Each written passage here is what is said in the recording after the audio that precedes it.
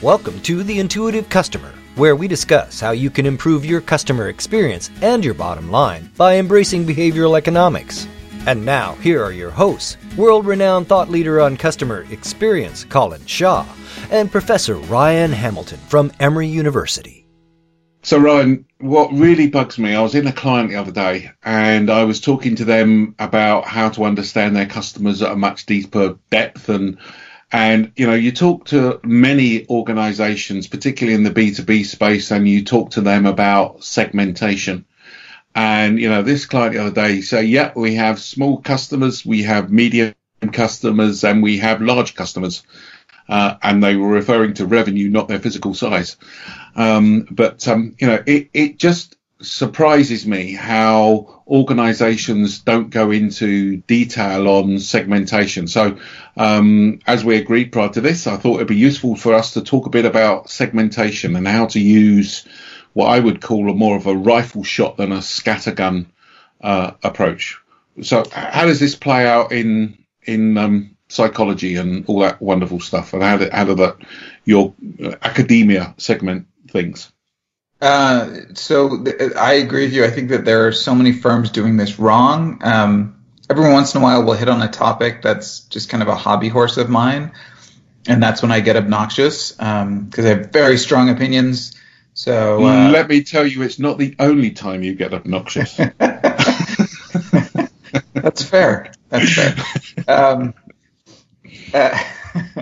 It drives me crazy the way firms segment. It's one of these things where at some point somebody realized that segmentation was a good idea, and then it just became this rote process, this checkbox that firms felt like they needed to do, and many of them have completely lost the vision. They've lost the reason why we segment. So we'll talk about a lot of the specifics about how do you segment and why and the advantages. But this is the headline for me. The reason you segment is so that you can better anticipate what this particular group of customers is going to do. Like, that's it. Yep. That's the reason. So if you've segmented in such a way that your segments don't provide you with insight into how those customers are making decisions, what they want, and how you can influence them and reach them, if your segmentation doesn't provide you with that, it doesn't do you any good. So if you segment your customers into small, medium, and large, do all of your small customers want exactly the same thing? Like, are they making their decisions in the same way? Sure. Probably not, in which case, What are you doing? You've wasted your time. Yeah. No, absolutely. And you and I obviously did a podcast a few weeks ago on the Facebook scandal, and for me, if you go to the future of this, then you know, when you start, so we all believe that we should be understanding our customers at a much deeper depth. Yeah, because I mean, again, for me, that's what it's all about: understanding your customers. And what has particularly attracted me over the last period of time is to start to think about the different types of segmentation. So things like behavioral targeting or behavioral segmentation and psychographic targeting and stuff like that. Is there any particular form that you would suggest is the best form of segmentation? I mean, the more granular you get, the better. So there's this tension, I would say, in terms of ways of segmenting. There's the stuff that's very easy to identify and measure. So like demographics is usually the kind of the highest level. Yeah. And that's useful often in terms of figuring out your tactics, like where am I going to run this advertising, or you know, which websites should I go on? You know, oftentimes you'll need a demographic description to get to there. The problem is that firms often start there. Like they'll start with demographics and then kind of figure out, and that should be the last step. You need to start with value. So looking at actual behavior, looking at psychographics descriptions, the kind of values and attitudes, those are both much, much better than demographics. There's some kind of cutting edge ways of segmenting around decision-making styles, or kind of system one versus system two, like kind of intuitive decision makers versus more rational or systematic decision makers. I don't have like a horse in this race where I say, no, it must be psychographics or nothing else. Sure. It doesn't matter to me as long as at the end of the process you have a segment that you understand, that you understand why they are making these decisions, and now you know what to do with them. So let's just make sure that we're all on the same page. So when I'm talking about behavioral segmentation, for me, we're talking about looking at what the customer does. Yeah. So the actions that they are taking, in other words, looking at their behavior and then segmenting on their behavior. So you could have a 23-year-old and a 60-year-old in the same segment. Yep. Because that's, the fact that they're 60 and 23 is an irrelevance. It's what are those people doing? And for me, that's a powerful way of doing it. The other, and I don't know if there's anything you want to add to that one before we move on to the psychographics and stuff. No, I mean, behavioral segmentation is very, very powerful. The only kind of caveat I'd put on it is it can sometimes be misleading unless you have kind of a more holistic understanding. Mentioning the Facebook scandal recently, part of that was around this kind of micro-targeting. And if you've got rich data and data that's related to the actual outcome you want to measure, so, if you've got behavioral data about the way people purchase, electronics, yeah, and then you use that behavioral data to predict how they're going to purchase electronics, that's going to be pretty good, right? You're going to get segments there that will really make some sense and will be good predictors. Where some of this worries me is that they'll get these matrices of data where it's like, all right, we got data on your electronics purchases, we got data on your family size and data on your Twitter usage, and from there we're going to predict how you're going to vote in an election. And there we're really taking a leap of faith, right? We're assuming a lot of stuff about a lot of people in order to make those kinds of predictions. But yes, as a general rule, behavioral segmentation is going to be really good, pretty powerful.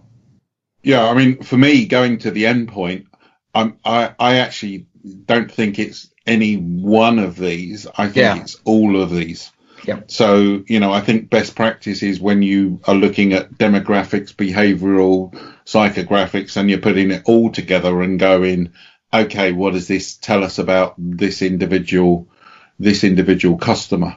But I mean, if you looked at behavioral stuff, it could be that this person is, and you talk about the technology one, these people are tech savvy and these people are not tech savvy, I guess, or whether they're early adopters or they're not, or whether they, try and their behavior is to buy branded goods or not branded goods. So so it's all of those areas. So that for me is, that behavioral part.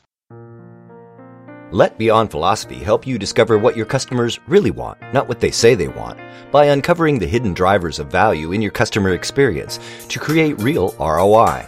Contact Beyond Philosophy by going to beyondphilosophy.com/contact.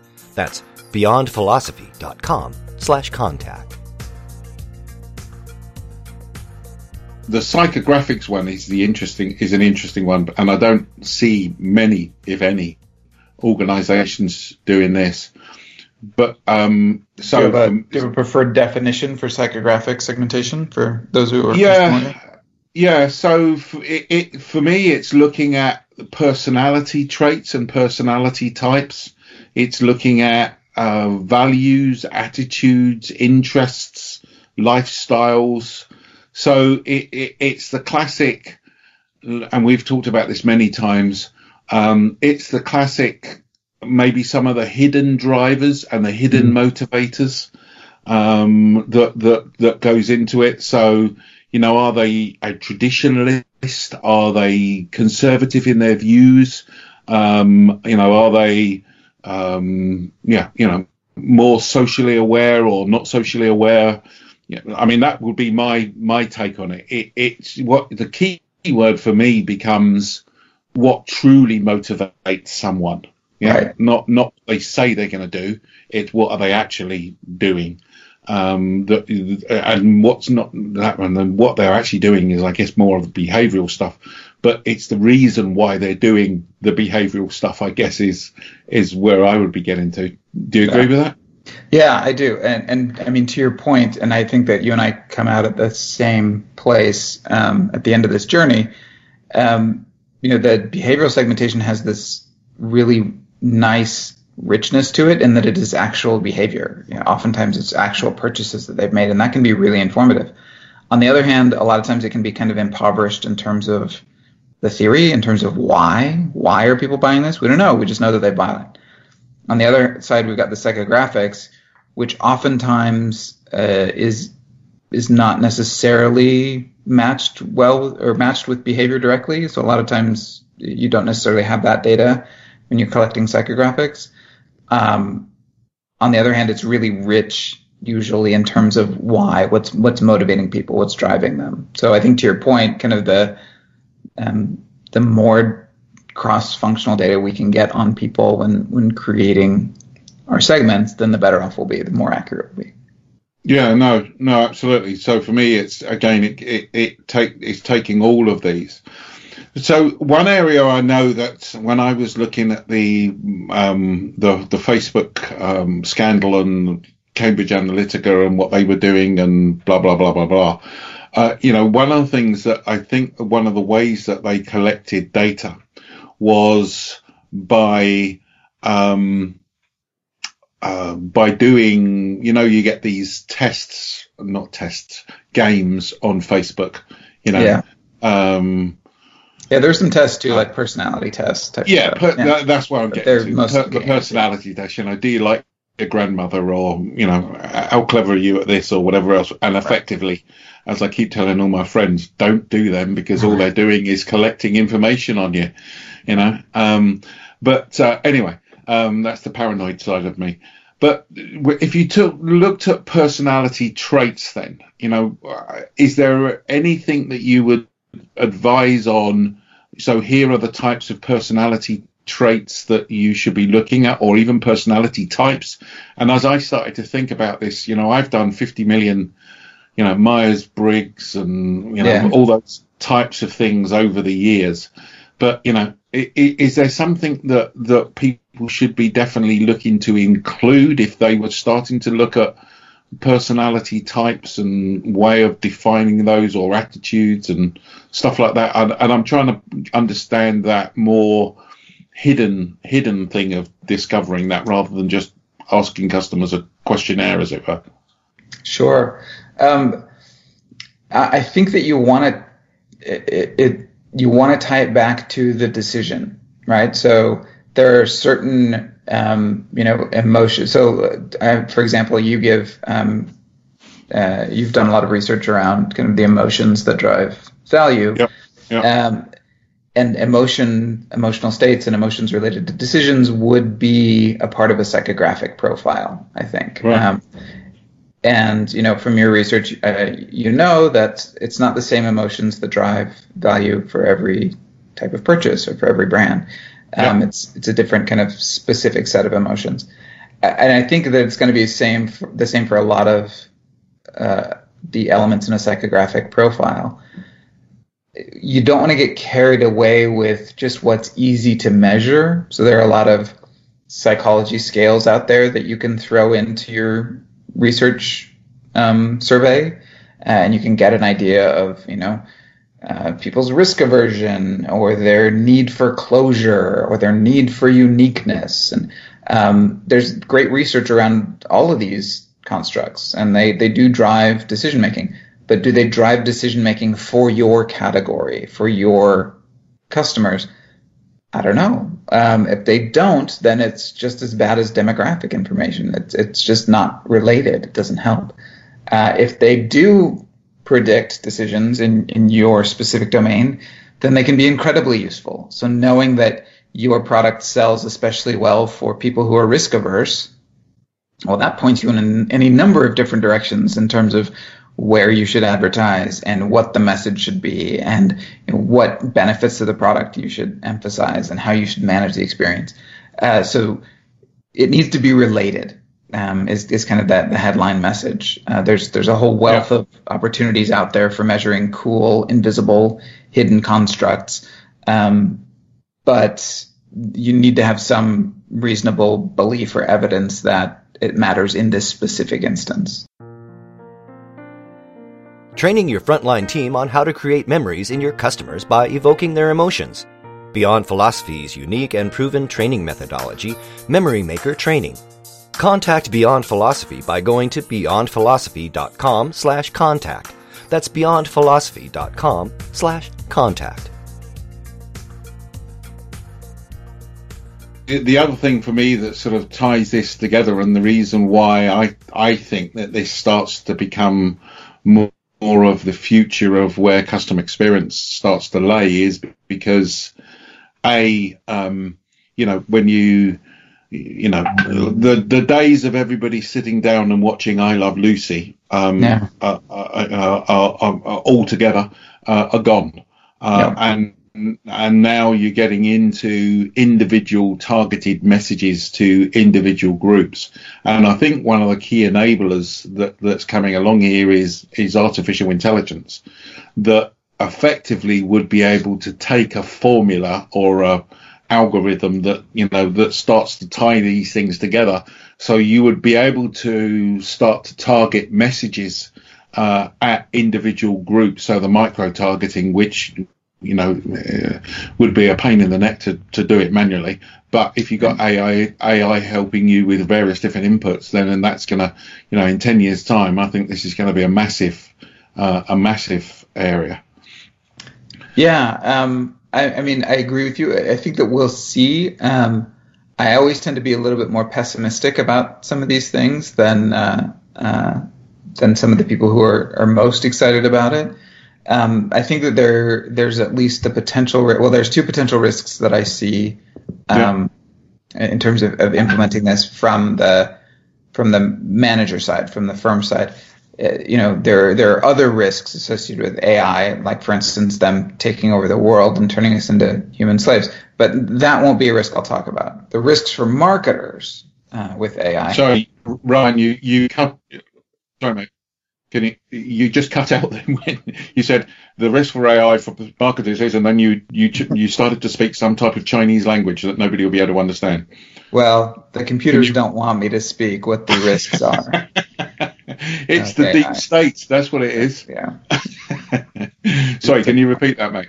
Sure. So the risks to marketers of artificial intelligence, I think, at least in the near term, a lot of these machine learning algorithms are built around correlations. They're built around things that co-occur.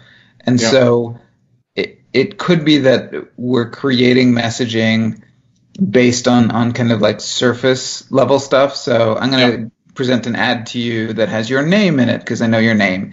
And it's going to have, your favorite soccer club colors in the background because I know that you like that soccer club. And these things that are easy to correlate that, I see that Colin spends a lot of time on these particular types of sites or liking these particular types of things, when they're not really related at all to the product or service that's being sold. They're just kind of these dumb correlations. So that's one risk, is that we're looking for things that are kind of statistically related, but that don't actually drive the decision. The other potential danger is, and I don't even know if this is as much a danger as just being ineffective. I think there's a risk of over-targeting at some level. So if we could create an individual message for every single customer in the world, there's a good chance that most customers will, within broad segments, will respond to the same message. And so now we're creating a lot of additional noise and a lot of effort for no additional payoff. Sure. When it really comes down to just understanding what's motivating behavior. And that's unlikely to vary, in my opinion, at the level of the individual. Yeah, no, I agree with both of those. And an example I would give of your first point is organizations have very little data on how customers feel. So very little emotional data. So it's all rational stuff. Yeah. And for me, big data is great. But I wrote a blog some time ago now calling the fact that there's a big hole in big data. And, the big hole is that nobody understands how the customer's feeling. And therefore, that goes back to some of the basic motivations of things. So last part of this topic that we wanted to just talk about is personas. Personas for me are just clearly a good way of articulating what a segment of customers looks like in a way that is easy to understand. So rather than calling this segment HB17, you call it Susan. Susan is 42 years old, and there is some demographics, but there is also the behavioral and psychographics stuff that's in there as well. So it's not just the demographics. She earns between X and Y and et cetera, et cetera. You had any thought experience in the persona world? I think that they can be great, and they can be great for the reasons that you just pointed out. They're just a very efficient way of communicating information. So people don't resonate with spreadsheets, right? So if you give your employees a spreadsheet full of information about different segments, that's going to be harder for them to remember and understand than if you create a character that represents most of the traits of this segment. My bit of warning would be, if you get too specific on them, or if you tie them too much to demographic descriptions, then you could be training your employees to look for the wrong stuff by kind of looking for surface level characteristics.